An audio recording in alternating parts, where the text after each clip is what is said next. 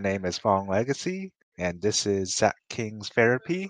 Today's episode, before we go on, I must introduce my partner, Owen. Hello. So, in this episode, we have another dandy of an episode. So I'm guessing that this is going to be a thing. We're just called dandies. I'm going to keep on bringing up some King's references into this, maybe in future episodes, but for now, today's episode is about The Last Dance. And let's see, me and Owen have watched pretty much, first 8 parts, but for this episode, we're we're only going to be able to talk about episode 7 and 8. Yeah, because there's just so much in between each week. Is that basically we're gonna do episode 5 and 6, as well as 7 and 8. But we went through our notes and it was just gonna take too long. So we're just gonna do 7 and 8. We might do it. We might do the other episodes at some point as bonus episodes because why not? Just kind of fun. But for now, 7 and 8.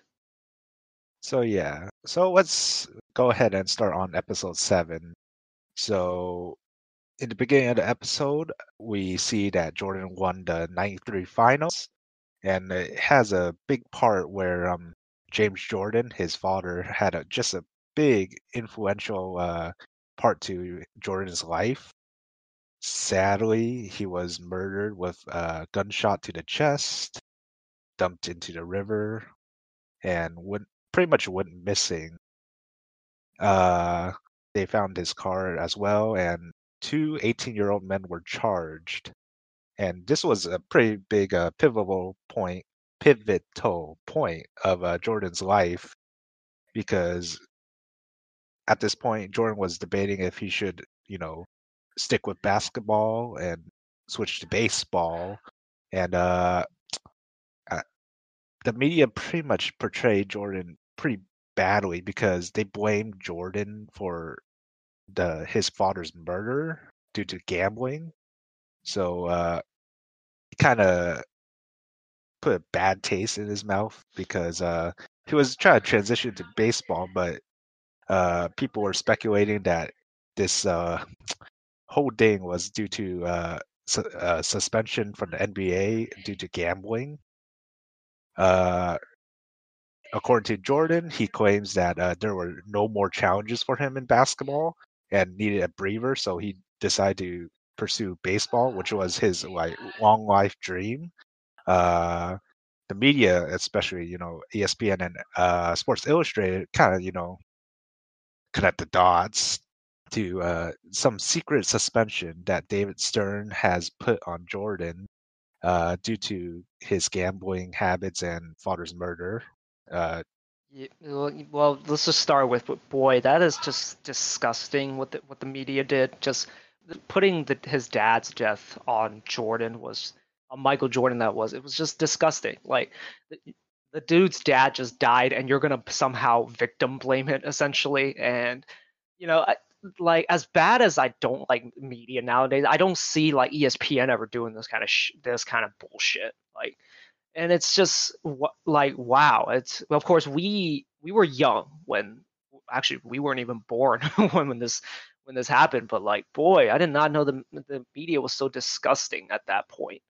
And I never really, of course, I didn't grow up while during Jordan's years, but you always hear about the conspiracy theory of the secret suspension and kind of how that essentially like didn't really want to go play baseball. Instead, it was a secret suspension. But that theory I always thought falls apart when you think about it, like just for 5 seconds, and like it's just like I thought it was just kind of ugly, really showed the ugly side of the media. And of mhm. course, him leaving for baseball, it always was weird to me. But like it was true. Like at that point, he had three-peated, and like he was on like the top of the mountain, and there really wasn't that much for him. And like thinking back, and like yeah, it's true. Like So yeah, let's see. So moving on. So during his baseball career, he started off with pretty much like a minor league team. Sadly, I'm not too big into baseball to understand some of this, but he started playing for the Birmingham Barons, a double-A baseball team. He was saying that baseball and basketball had different work ethics. So, according to him, Jordan, basketball was more of a shoulder and chest workout. Baseball, I forgot what he said. Or like it doesn't use as much like lower body. Yeah, I don't remember the specifics either, but Hmm. basically he had to get a lot stronger. Yeah, and we have mentioned that Jordan gained a lot more weight. He was 218 during his basketball years, and he gained it up to 230.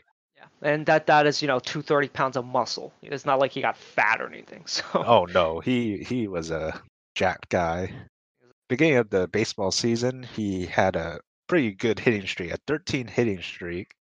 But pitchers eventually kind of got the feel of his game and started throwing breaking balls, which I don't know what those are, but apparently it kind of screwed him over. And at this point, the media gave him more crap about him, uh, especially Sports Illustrated. Sports Illustrated gave more shit against Jordan and baseball, and say that he was pretty much a disgrace to baseball and the White Sox organization. Uh, Jordan never wanted to speak to Sports Illustrated again, and claims that no one interviewed him for this article, and they only did this to kind of critique him in a way, because it's Jordan's dream. He wants to become a major league baseball player. yeah, and it's just kind of like, and even to this day, he has still not spoken to Sports Illustrated about that. But basically, like the guy hadn't played baseball for what since he was like 17 or something, and like he was 31 at this point. And the Mhm. fact that he could actually make the minor leagues was actually a pretty amazing thing. And you know, he had achieved all he could in basketball at basically at the time, and the fact that he tried out for a new sport and almost completely changed his regimen and was actually pretty good at it, like that's something to be admired. But instead SI decide to go the other way and just crap on him for not being the goat of baseball, like, and totally justify for him to never speak to SI again. A media generally pretty gross. It's yeah, it's just like give the guy a break, man. Like again, hadn't played a damn sport in like 17 years. What? No, no, 14 years at that point. So like the fact that he was doing so good, like let's admire that. Pretty much, yeah. Jordan at this point, he was still that big character. You have mentioned here that a kid got out of his car just to get MJ's autograph, pretty much stopping traffic.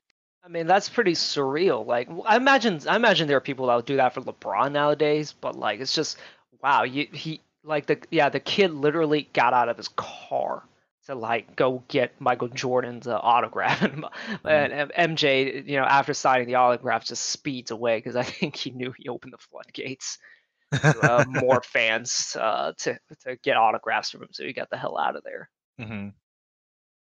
You also have mentioned that no one has ever three-peated before, especially Not before. Bill Russell had, and a bunch of those oh Celtics, but like Bird and Magic, those guys were considered like the best players at the time, and yeah. like and a lot of the comparisons back in the day was that Michael Jordan would never be Magic, and we never say that now because and neither one of them three-peated, and honestly, neither one of them were the defenders that MJ was. So Mhm. like after that three-peat, he basically had achieved everything he ever wanted. And he was actually even considering retiring in 92.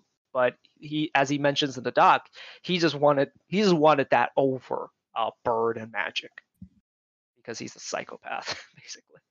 Let's see. So going back to baseball, the documentary mentioned that Jordan got a lot better towards the end of the season. Sadly, the MLB had a strike, and decided to put in replacement games, which allowed minor league baseball players to play in major league baseball games. I believe that's how it worked. Kind of ended there for that baseball bit. It moved on to how the Bulls were during the season where Michael was gone. So critics and coaches claim that the triangle offense that Phil Jackson had wasn't viable anymore because Jordan wasn't there. And at this point, the star player was Pippen, and also that Tony Kukoc came from Croatia, I believe, right? Yes. Came from Croatia to the Bulls. Funny enough, after Jordan leaves, uh, people say he had pretty great offense, but his defense was pretty bad. Uh, Moving on, during the '94 Eastern Conference Semifinals, Game 3 against the Knicks, Pippen was pretty pissed that Kukoc will get the final shot, and pretty much said, "No, I'm not playing." Kukoc eventually, got that final shot and actually won the game for them. But it kind of left a sour taste in the team's mouth. And the person who stood up was Bill Cartwright. Funny enough, is from Sacramento. Uh-huh. Yes, Sacramento legend. He stood up and tells Pippen how disappointed he was that the team needed him. And Pippen eventually, apologizes to his teammates afterwards and kind of breaks down crying. And yeah, like that moment is pretty surreal to me. I could never imagine like a star like just saying I'm not gonna go back in. The closest thing that I could think of is the Rodney Hood play. The Rodney Hood, what he did, I think 2 years ago in the 2018 playoffs. I think it was against the Raptors. He refused to come back in, and he got quite a bit of shit after that. Another Mhm. moment that I can think of, although he did come back into the game, LeBron in his first year back in Cleveland, uh, basically David Blatt drew up a play for him to basically inbound the ball. LeBron said no, and it instead just says fuck it and just makes a play of his own, just catches the ball, shoots it over Jimmy Butler for the game winner because he's LeBron James and he says fuck you, which is kind of what I feel. Which is kind of what I feel. Pippen should have done. Like just say, you know what, just catch the ball and then just try and hit a game winner, I guess. But like this kind of broke the Bulls in a way because after this moment, the team kind of didn't really trust Pippen anymore to be their leader, and it really doesn't help that actually. Ironically, Kukoc actually hits the shot and wins the game, but that basically made it so, like, yeah, Pippen just walked out on his team. Had Kukoc missed that shot, Pippen would have been a lot more justified in not going out there. But they end up winning the game, and of course, they go. Basically, Cartwright has this talk and says, leaders don't do that. And again, this moment kind of broke the Bulls.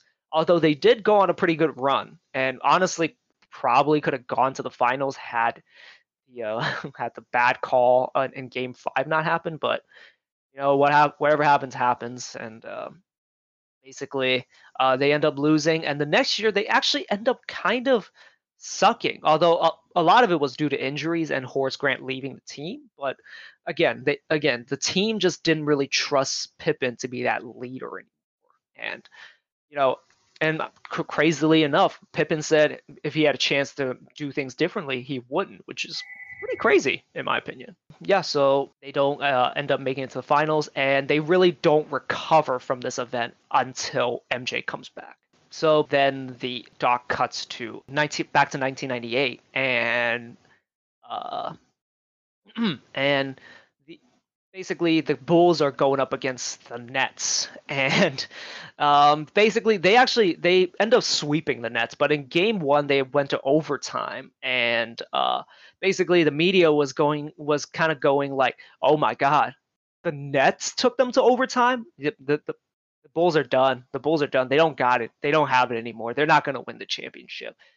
And then the next two games were blowouts, but the fact that like the media made a big deal about um, just the Bulls just not completely destroying the Nets, and how dare they like have a close game against the Nets. Like I see that hot take city is not a new thing. Yeah, it was pretty bad times already for the media at that time, especially. Just being the psychopath that Michael Jordan is, I'm kind of surprised he didn't order a hit on some of these journalists. Well, he has to keep that pristine image in a way. I guess, but like, boy, like I don't want to imagine how frustrating it is back then. To end this episode of episode 7, not this podcast, teammates comment that Jordan wasn't nice and was difficult to work with, but I mean, you couldn't be around that kind of guy because, basketball was his life. The documentary interviewer asked Jordan if he was perceived as, that kind of guy, uh, due to after all these years of basketball. Jordan comments that the players, haven't been through what he's been through, and they show clips of him like struggling during the late '80s, uh, throughout his basketball career. Um, People say he wasn't nice, but that's because they never won anything, according to Jordan.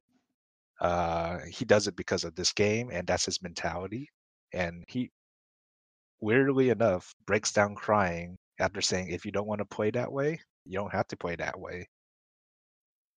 Yeah, Uh, just it is kind of weird how he got emotional in that moment, just because like I don't think he got that emotional talking about his dad. Maybe they didn't really get deep into it. Maybe it was just that rough, like that he didn't want to talk about it. But it's kind of weird how he got emotional there. But him being a rough teammate, it's not a unique thing to him. Like all the great players all the great teams to some degree have a guy like Jordan who's a hard ass, and you need to be that way to win a championship. Magic Johnson was not exactly like amazing to be around. Larry Bird would criticize his teammates straight to their face in the media, and like all championship teams have that kind of, if you will, asshole up like in on that team. Like the Warriors have Draymond, the Spurs had Greg Popovich, who's very rough on his players, and you need to be that way. And Michael Jordan does it in a way that he wants his teammates to get better. Like there's a lot about him and Scott Burrell, like him being really mean to Scott Burrell, but Scott Burrell and him both know like it's because he wants Scott Burrell to be a better player. So I think it's fine. You have to be that kind of person and player to be able to win championships. yeah, it's very understandable. Let's see. I guess moving on to episode 8 of the documentary, they show that they're in the '98 Eastern Conference semifinals, game 2, which was against the Hornets. And at this point, B.J. Armstrong, who was a former Bulls, is now a Hornet. And due to this, Armstrong kind of knew Jordan and Phil Jackson's kind of offense and defensive schemes. So he pretty much has a great game, and he talks crap to Jordan, I guess. I don't remember if he just stared at Jordan, but I think it said like he He actually said something to Jordan and pissed him off. he kind of made it, or he made it so Jordan saw him that he was boasting against him. Yeah, well, yeah, basically it was like one of the biggest moments of his career other than, winning those championships. And it's understandable why he celebrated. I get it. And unfortunately it lit a fire in Michael.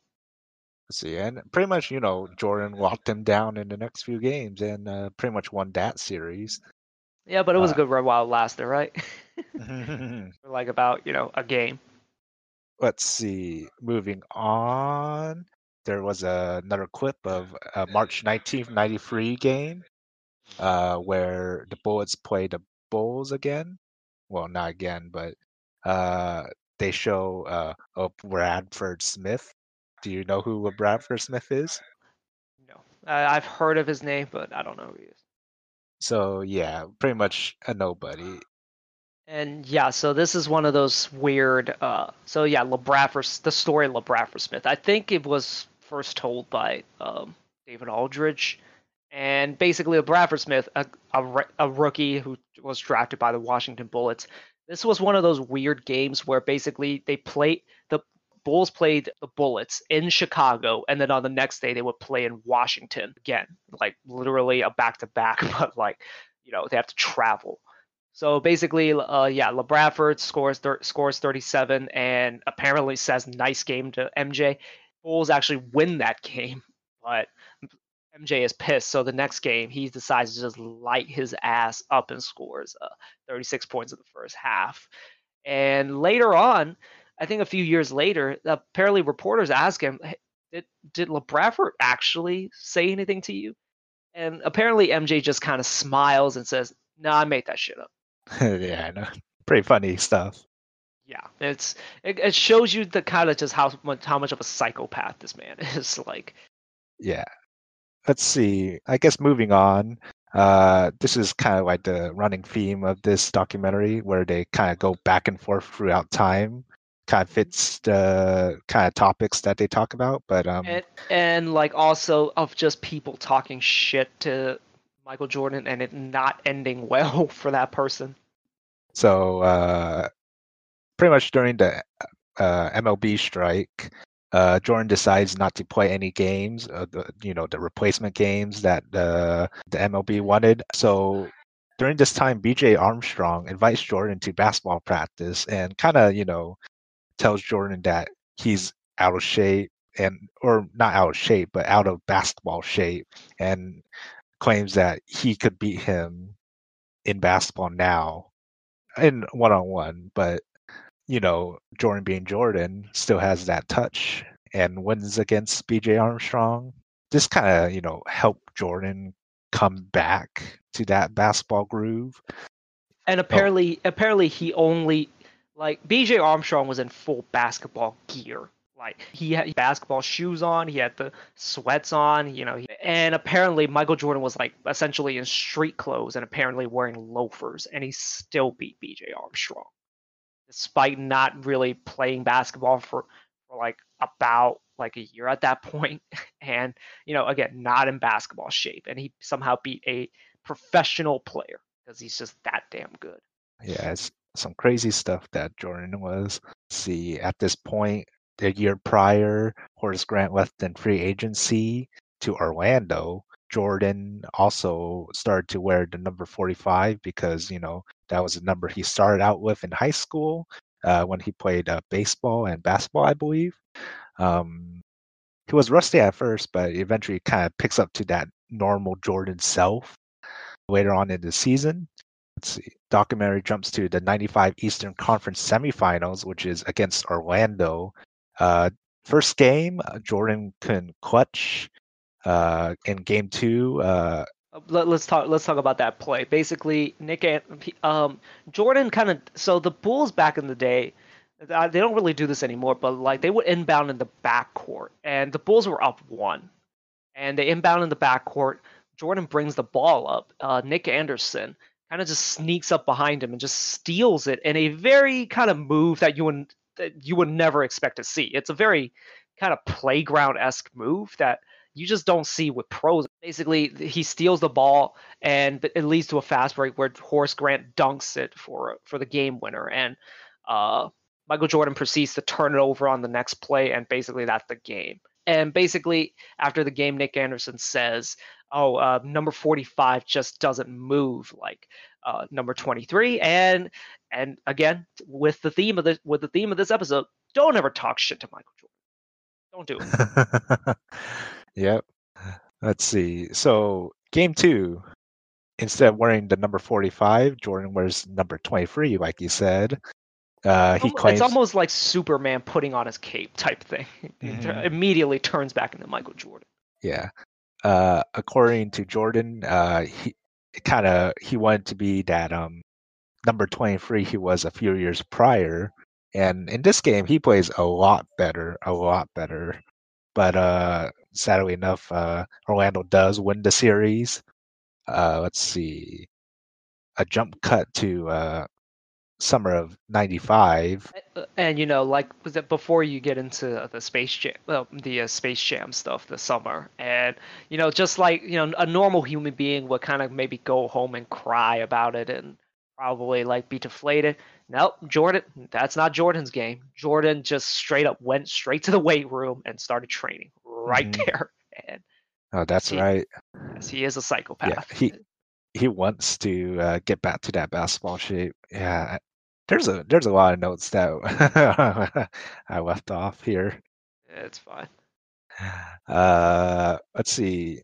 Speaking of the summer of '95, he was filming Space Jam, and at the same time he wanted to kind of work out as well, and he couldn't do filming and workout and playing basketball at the same time. So WB eventually builds this like gym for him called the Jordan Dome, and Jordan films all day, and he plays an average of 3 hours of basketball along with gym at the same time. So at this gym, the Jordan Dome, he invites pretty much the best players to pick up games, all street ball, no officials. What I saw was, let's see, Juwan Howard, Reggie Miller, Patrick Ewing, Dennis Rodman, pretty much all the best players. During this point in time, he also kind of, observes and kind of does like scouting reports to, kind of get the feel of how each player kind of plays the game. And this kind of plays a factor into, I guess you could say, next season. Yeah, like a lot of well, unfortunately, Kenny Smith wasn't in this, but I remember hearing Kenny Smith talk about he really regrets going to that camp because it basically got he basically helped like Jordan get back into the game, and yeah, so that's and it's just the fucking psychopath. Like, just he films for basically 12 hours and somehow still plays basketball for 3 hours after that, and somehow also fits in a workout in between. Like I've done like runs where like they last like 3 hours, and I am like dead afterwards. This guy does it after filming a movie and like after a workout, and just again, but Michael Jordan. This just really shows that Michael Jordan really isn't.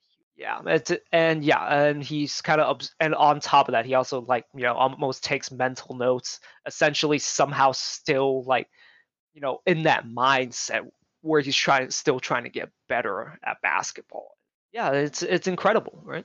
He is, he is, I don't even know what to describe him. Yeah, and it's it really adds to the legend. And I didn't grow up watching Michael Jordan, but this documentary like really kind of introduces us to like Michael Jordan. And we'll get into this debate probably at some point, but like that just watching LeBron, I don't see how he matches MJ. You want to talk about Steve Kerr? Oh, Steve Kerr. Yeah. So Steve Kerr. There's another segment in here where like basically Steve Kerr is it's about the Steve Kerr punch story, and Steve Kerr is kind of I don't remember the specifics, but like he riles up MJ somehow, and it basically culminates in Steve Kerr kind of giving a punch to Michael Jordan in the chest, and then Michael Jordan retaliates very, let's say, diplomatically by punching him straight in the face, in the eye, and basically he gets kicked out of practice. Michael Jordan, that is, and basically I kind of just theorize. I guess they don't really say this in the documentary, but like that moment kind of earned the respect of Michael Jordan for Steve Kerr. And this is kind of where like he kind of earned Michael Jordan's trust. And I think this, without this moment, is kind of where my theory is about. Is that without this moment, Michael Jordan does not pass him the ball in '97, and they don't win that. They don't, Steve Kerr doesn't hit that game winner. We'll probably get that in episodes 9 and 7. I'm going to predict the future right now. Yeah, we shall see. Let's see. So another segment. Now it's the '96 year. They win whopping 72-10 record, which at the time was the pretty much the record. For It has been broken since, but we don't talk about it. So yeah, wait, let's not talk about that. Apparently, yeah. let's see. So the '96 Eastern Conference Finals rolls around. It's against Orlando again. But by the way, in a perfect kind of I mean, like they predicted the future. You remember like the slogan they had that for their playoff run. Oh, yeah, I don't remember the exact phrasing, but it's like it's not really a thing without a ring. yeah. It's oh, That's perfect. If you guys don't know, we're referring to the Warriors run. So the yeah. Warriors did not win the championship that year in a heartbreaking defeat in And 7. So I need to rewatch that segment to know that rhyme. yeah, That I think that was what 72-10 isn't really a thing without a ring. I think is the phrasing. yes, I don't remember. something like that. Yeah. So yeah, pretty much. Let's see, '96 Eastern Conference Finals against Orlando again. Uh, let's see, they pretty much swept Orlando. Uh, Kind of killed him. And during the series, Rodman actually guards Shaq for good stretches and essentially shuts him down for those few stretches. And of course, he didn't really shut him down, quote unquote, but he pushed him out just far enough so that Shaq couldn't get his shot, and also like they would double team the ever loving shit out of Shaq too, and and they basically neutralized him for like certain stretches, and it was pretty amazing to watch because Dennis Rodman is 6'7" or 7'8" like shorter than Shaq and a good 100 pounds lighter, and seeing him being able to like handle Shaq's strength is pretty crazy.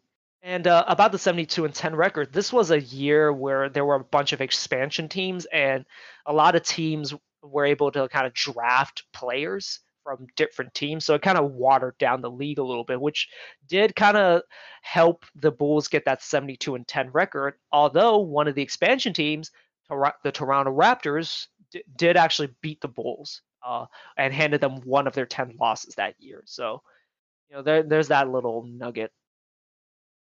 yeah, very interesting fact. Let's see.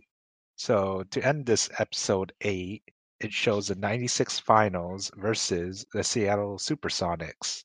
Remember them? No, no, I don't know. I don't remember them. They don't deserve it. No, no, no. Let's not go. Let's not go there. But Yeah. yeah.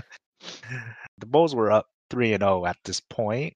But Gary Payton, I believe, or was it George Karl, decided to put Gary Payton on Jordan. Or as Michael Jordan would call him, Gary who. So Yeah. So Gary Payton pretty much guards Jordan for the next 2 games and pretty much wins the next 2 games. And in the documentary, The Glove claims that if he guarded Jordan in the first 3 games, that there wouldn't or it would have been the same outcome anyways. And Jordan kind of laughs at it and says, "Yeah, the glove wasn't a problem for him." yeah, so like he basically just says like the outcome probably ends up being the same, and that the Bulls probably win, but like they might have forced like a game 7 or something like that. But and I'll get into it. Basically, I decided to just kind of watch some clips because I've always heard the legends of just like Gary Payton locking up Michael Jordan those final 3 games. And I went to go look at the tape.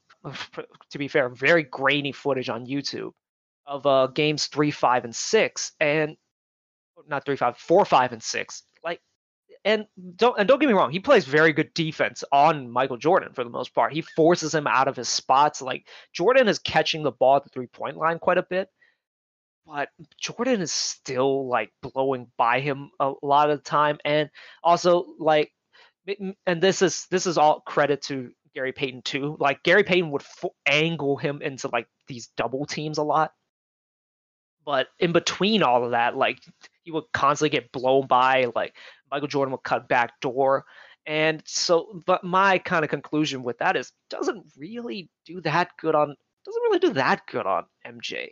Although the stats do support Gary Payton's case. Jordan shot terrible those last 3 games, like 40% or something like that. And yeah, but overall, I don't think Gary Payton did that much to him, to be honest. So that's my kind of verdict on him.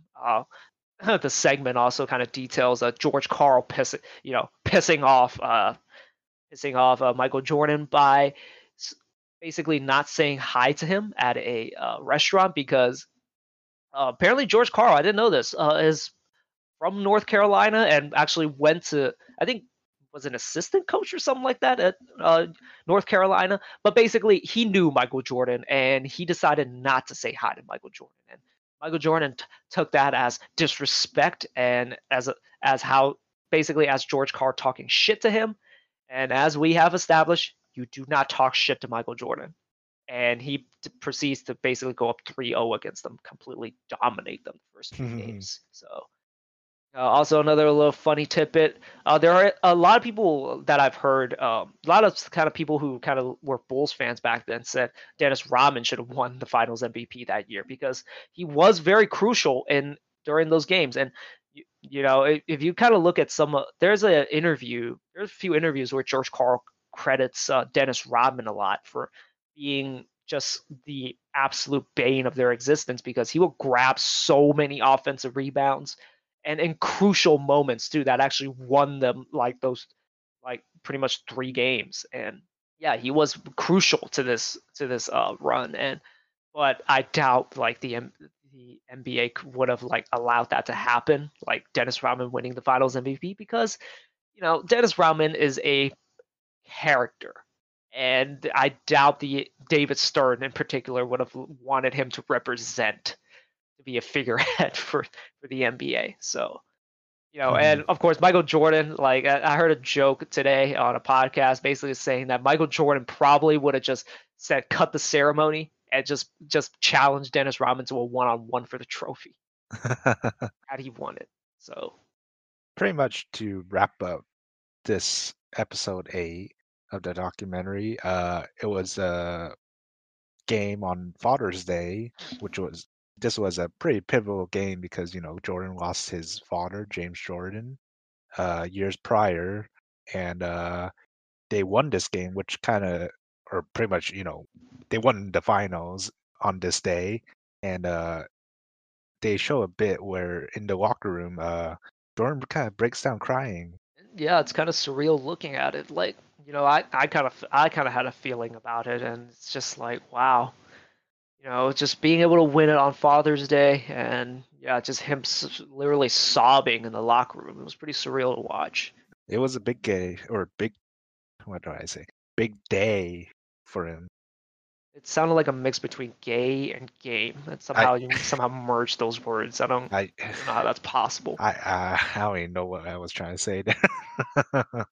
Well, yeah. So yeah, big moment, and that's kind of how the episode ends. But they also preview the Pacers series. Yeah, Reggie Miller. Mhm. Yeah, that guy. And I don't know what to think of Reggie Miller. He's he's definitely an insufferable prick in some ways. But I'm kind of excited for next week to see what they make of Reggie Miller. Yeah, we shall see. Okay, and that basically ends it for The Last Dance. Hope you guys kind of like this format where we basically recap the whole thing. I don't, do you think we should maybe just kind of just do a bit more unstructured next episode where we just talk about the certain points as opposed to recapping the whole thing? Yeah, we probably should have done that. I mean, like it's still fun to kind of go through everything. yeah, I kind of didn't think this through when I wrote these notes. It was really good notes. It was like detailed and everything. So yeah, I thought there were a lot of points throughout the documentary that were pretty crucial in kind of like showing how Jordan was during those times. yeah, and of course, like as I said in the beginning of the pod, we didn't grow up with Jordan. Like we were like Mm-hmm. we're relatively young guys. We won't give our age, but like we're pretty young, and we didn't grow up with Jordan. And it's actually really cool to actually watch this documentary to like see that, to kind of just see like what the landscape was like and the media context and everything, and just how good Hmm. MJ was. Again, it's not fair to compare him to LeBron just yet because LeBron still hasn't retired, but I don't see LeBron ever overtaking MJ. No, I don't think so either. Yeah, we'll have to see like how his career ends up. They had a real chance to win it this year, the Lakers, but I Hmm. think even then, he probably wouldn't have been able to overcome that or overcome MJ. Hmm. But that is a real debate on Twitter, and it's actually pretty frustrating reading it. But yeah, but that's a discussion for another day. Some just kind of miscellaneous stuff that kind of came out during between this episode and the next episode. So apparently, Kings even posted this on their Instagram. I thought it was a joke, but they actually posted it on their Instagram. So Kings apparently would have drafted Kobe Bryant number 14th in the '96 draft. For those that don't know, Kobe Bryant was drafted number 13th by the Hornets, who subsequently traded him to the Lakers for Vlade Divac and I think some stuff. I don't remember the specifics about it, but yeah, so could have had him. Could have had Kobe. Could have. And the thing is, the Hornets didn't want him. Like before Jerry West actually called, like they weren't thinking about drafting Kobe. So fucking Jerry West. I love Jerry West, but you screwed the Kings. Just to keep on the theme of draft picks. So Dame is one of my favorite players. Damian Lillard, that is, and I've always kind of just thought, and we'll see what Luka becomes, but like I thought not drafting Dame was probably the biggest mistake in the last 10 years. Like just seeing just how incremental he's been to the Portland community, how he's kind of embraced that entire town. I totally see it if he had been drafted to Sacramento. Like he would have been like just so big in the community, and he would have been a great leader for this team, completely changed the culture, and just just he would have been great in Sacramento, like on the court and off the Hmm. court. And it's just one of those things where I've always just say like, we really screwed up on that one. And of course, if you guys didn't know, we drafted Thomas Robinson over him, so who kind of turned out to be nothing and actually ended up on Portland a few years later. Just and apparently James Ham actually came out with an article this week, and he basically said that the Kings were gonna draft him the day before, like 24 hours before. They were like dead set on drafting him. But when Cleveland went with Dion Waiters over Thomas Robinson, the Kings just had to pounce on that and kind of fell for the trap, fell for the bait, basically. And boy, we have not really recovered. Well, we recovered since, but really set us back. And in a very similar vein, the next year, apparently CJ McCollum, we were going to draft CJ McCollum, apparently. And for some reason, we just ended up drafting Ben McLemore. And I love Ben McLemore. He's a really nice guy. He's a decent player, but CJ is better. There's no debate in that. And it's just kind of one of those weird things because you always say like we draft for fit. I remember you saying that to me. I'm like, when? When did we ever draft for fit? Because we wanted point guards. We needed a point guard. And I know CJ plays shooting guard for Portland, but like he's a point guard really. Hmm. And it's when I'd rather we draft for fit, honestly. Like if we actually drafted for fit, we would have drafted Dame. Because Yeah, our options at that point were Jimmer Fredette and Isaiah Thomas. And Isaiah's good, but like, they were trying to replace him a bunch of times. So yeah, that it would have been a weird time yeah, if we saw Boogie with CJ or I Dame. mean like that. I think we make the playoffs once. I hope so. And yeah, because like Dame's not an amazing passer, but like he would have been able to help Boogie. And Hmm. again, just the intangibles that Dame brings. Like, of course, we probably sign him to a supermax and probably Boogie too, but like I'm okay with that. I think. And of course, things do kind of We ultimately kind of end up working out. But yeah, well, we will never know. yeah, so. Then another news. Giannis was hacked. I think last week. Um, Hmm. and the kind. I mean, like they kind of. It actually kind of was a bit unsettling because the person who hacked him tweeted out some pretty incendiary stuff, like popping out the N word, calling like Chris Middleton, I think, a bitch. I don't remember the exact words, but also saying he fucked Ayesha Curry and saying he's going to the Warriors somehow. Uh, you know, and you know, despite saying like, the Ayesha Curry tweet. But that was funny, but at the same time, like a bit unsettling. And I hope they catch the guy. Basically, pretty Hmm. big scummy move. And yeah, Yeah. Giannis apologized after getting his account back. And yeah, it was a very weird moment on Twitter. Yeah. Ooh, I remember looking at those tweets. Yeah, and then Yeah, I mean, that's it's a good thing that everyone a lot of people realized that it wasn't Giannis, because Giannis yeah. would never tweet that kind of stuff. I don't think he tweets much, but yeah. Okay, to close out kind of basketball talk. So I ran into this story listening to the Athletic podcast. It was all over the place too. But apparently, one of the reasons why the Kings drafted Tyreek. So if you guys didn't know, Tyreek was drafted in '09, and that is the Harden and Steph Curry draft, as well as Blake Griffin. And basically, so the big hyped players at the time was Ricky Rubio. He was basically hyped up like Luca was before Kings passed on him.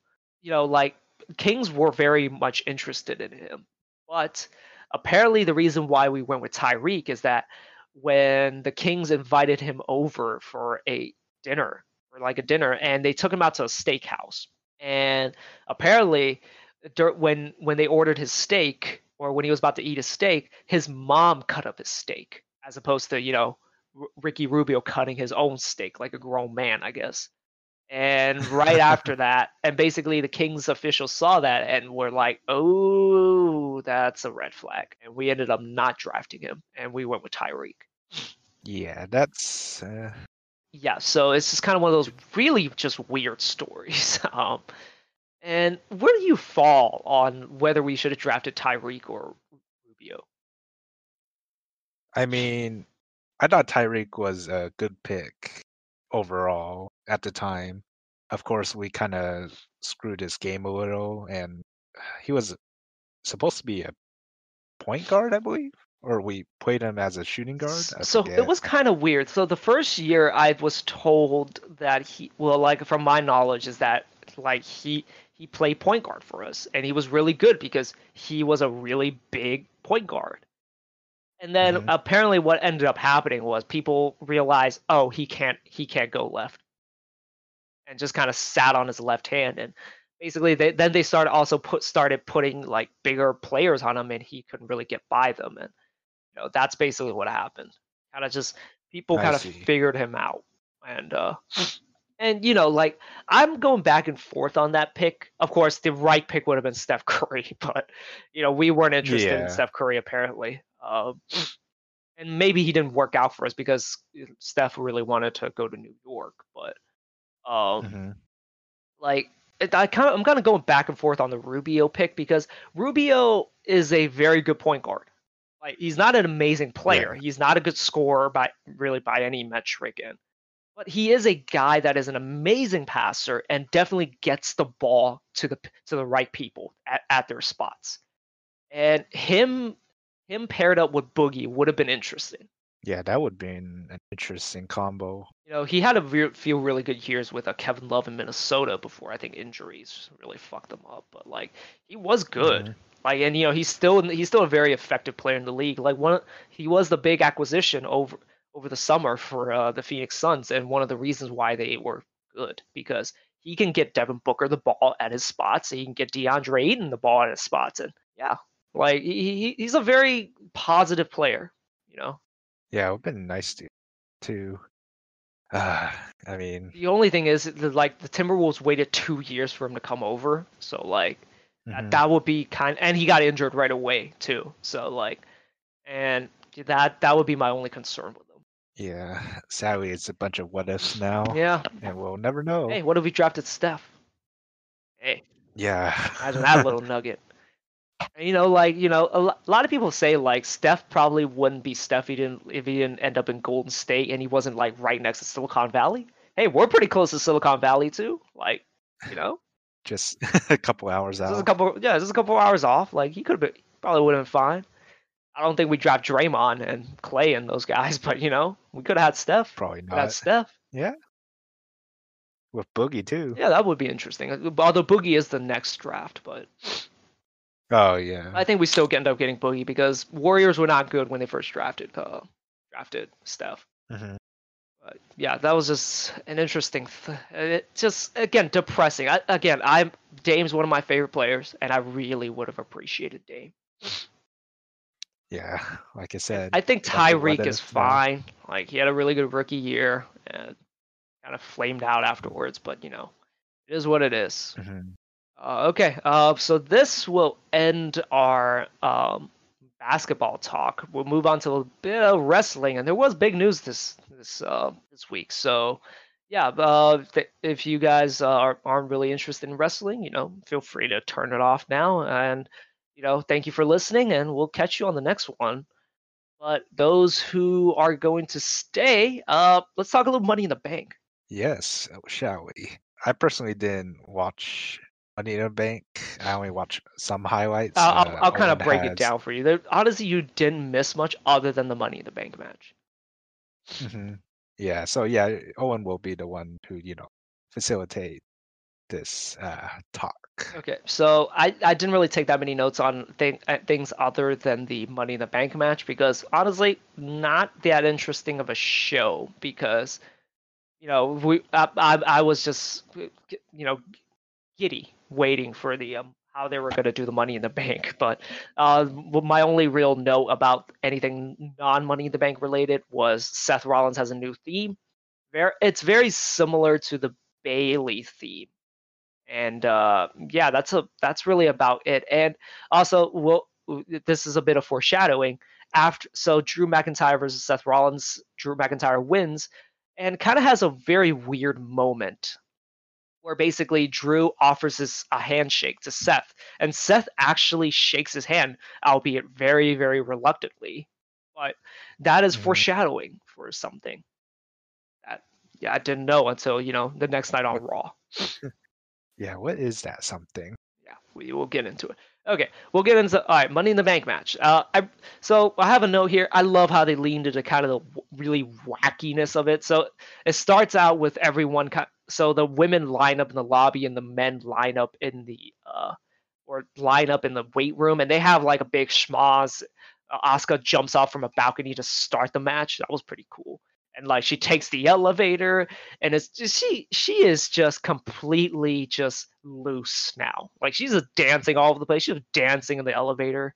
It was fun, and there were some fun cameos. Brother Love, that's Bruce Pritchard. If for some people, he made an appearance coming out of the toilet. There was a segment where Carmella, Shayna, Nia, and Dana were fighting, and Dana ends up standing tall, and she unhooks a a Money in the Bank briefcase, and thinks that she won. But then Stephanie McMahon comes in and says, and basically tells her that's not the real briefcase. This is the Money in the Bank conference room. The actual Money in the Bank briefcase is on the roof. That was a very kind of weird moment. I don't like Stephanie McMahon, so I didn't really enjoy this segment all that much. So, but, that was something notable. Apparently, also there was a Doink the Clown cameo here. That was pretty weird. Now this was good. There was a food fight. So Paul Heyman's just kind of enjoying himself with all this food all to himself, and then all the wrestlers, men and women, just kind of all gather together in this room, and they kind of freeze. Otis yells "food fight," and they proceed to have a food fight. I'll be honest, I was kind of waiting for Brock Lesnar to show up here. Yeah, that'd be a pretty funny cameo. Honestly, they should have teased him winning again. That actually would have been hilarious. It was one of like just him kind of F5ing people, and then maybe he gets tossed off the. Like, okay, we'll get to it, but like, Yeah, just just have him kind of just tease that win just to kind of mess with us. But like Brock Lesnar is very expensive, so maybe Hmm. that's why he didn't show up. John Laurinaitis made a cameo after this on a scooter, I think, and then Otis throws a pie in his face. Um, then there was a Daniel Bryan and AJ have a brawl. They brawl into Vince McMahon's room. Vince McMahon kind of screams at him, "What are you doing?" And Daniel Bryan and AJ kind of sheepishly like apologize, and then they kind of fix up the room, move the chairs back in place, and then just kind of gets out of the room. Okay, now then they go to the roof, and basically Asuka wins the women's Money in the Bank after kicking Baron Corbin of all people off. That was kind of weird. And also like it felt like half the women contestants were missing. Dana Brooks slipped and fell on the back of her head, and I guess one knocked her out for the rest of the match. Shayna Baszler wasn't there either, so I don't remember what happened to her. But yeah, I think it was those two people that were missing, and Asuka ends up winning. As for the men's, so Baron Corbin actually tosses Ray and Aleister Black both off the roof, and they didn't really focus on it. It was just kind of a throwaway moment. It's later revealed that there is they didn't really get thrown off the roof. They landed on some platform like 6 feet away from the roof, which was kind of weird. 6 feet. It wasn't that far. It wasn't that high up, is what I'm trying to say. Like there was like Oh, another I see. level, I guess, before you completely throw them off the roof. And that was I kind of a see. thing that I was very disappointed with. I was waiting the whole entire match for them to get to the roof, and someone was going off that roof. And they do like a Uh, dramatic shot of it, and just like a kind of like a final scene where like it's in slow motion. There's like sad music playing and stuff, and maybe like they tease Brock Lesnar winning, and someone maybe tips over the ladder and he falls off the roof. That was a missed opportunity for sure. that'd be pretty funny. Yeah, that would have been great, but missed Yeah. opportunity.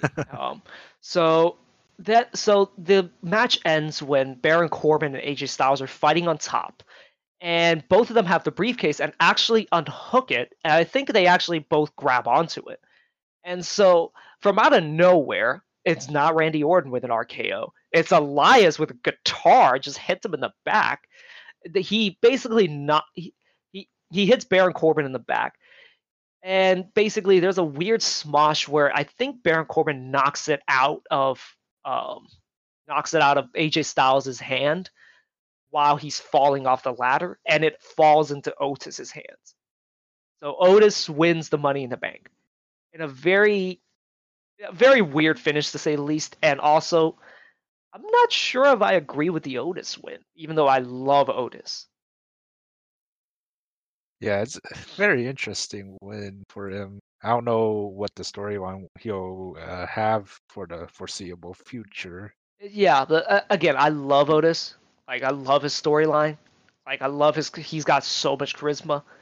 He's not really a main eventer in my eyes. Maybe that changes, but as it stands now, I don't see him as a main eventer. But they, No. they could make him into one, but we shall see. Yeah, we shall. And so to finally kind of close our podcast, Becky Lynch on Monday Night Raw comes out and vacates the title. She also reveals that the Money in the Bank briefcase that Asuka won doesn't actually contain a contract, but instead contains the actual women's title. And the reason why is because she is vacating the title, and so that she can go into maternity leave. And yes, she is Oh, pregnant. congrats. Yeah, it really shocked me. I was not expecting that, and it Yeah. was, and she did a great promo beforehand, and like it was very emotional. She's on the verge of tears basically the entire way, and it was a real shock when she announced it, and Asuka hugs her, and like yeah, it was great. So, but this does kind of leave a question because like I imagine the father is Seth. By the way, I really hope they don't turn that into a storyline. Please do not turn it into a storyline.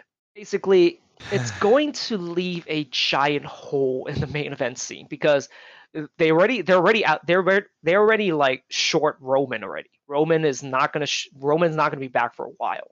And now that I assume Seth is the father and Seth is gonna go on maternity leave with Becky, and that is three of your top stars just gone like that. So I'm interested in where this is or how they're gonna fix that. Yeah, it'd be interesting. So, but yeah, very very happy for Becky Lynch, and just yeah, I like to see whether because they're actually doing a Seth storyline right now, but I hope it does not devolve into who is the father. You never know, Vince McMahon would be that kind of guy. Vince He McMahon is does that that. kind of guy, and that's what I'm scared of. So it's kind of, I just hope they keep it simple and clean. Like I don't want to see, like Jerry Springer garbage or you are not the father type moments. Oh gosh, Please don't. can you imagine if I can't imagine, and ins- I will not watch it. So no, but can you imagine if inside the men's Money in the Bank briefcase is the DNA test?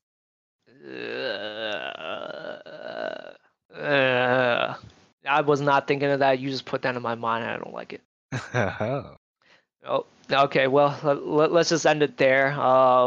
Yeah. Well, thank you guys for listening, and we'll catch you guys on the next one. We're probably gonna do a continuation. We're probably gonna cover the finale of The Last Dance, right? yeah, next week I believe is when it's out. Yep. So, yeah, we'll do a podcast when that comes out, and yeah, we'll hope to catch you guys on that one. Yep. We'll see you Thank you later. guys for listening.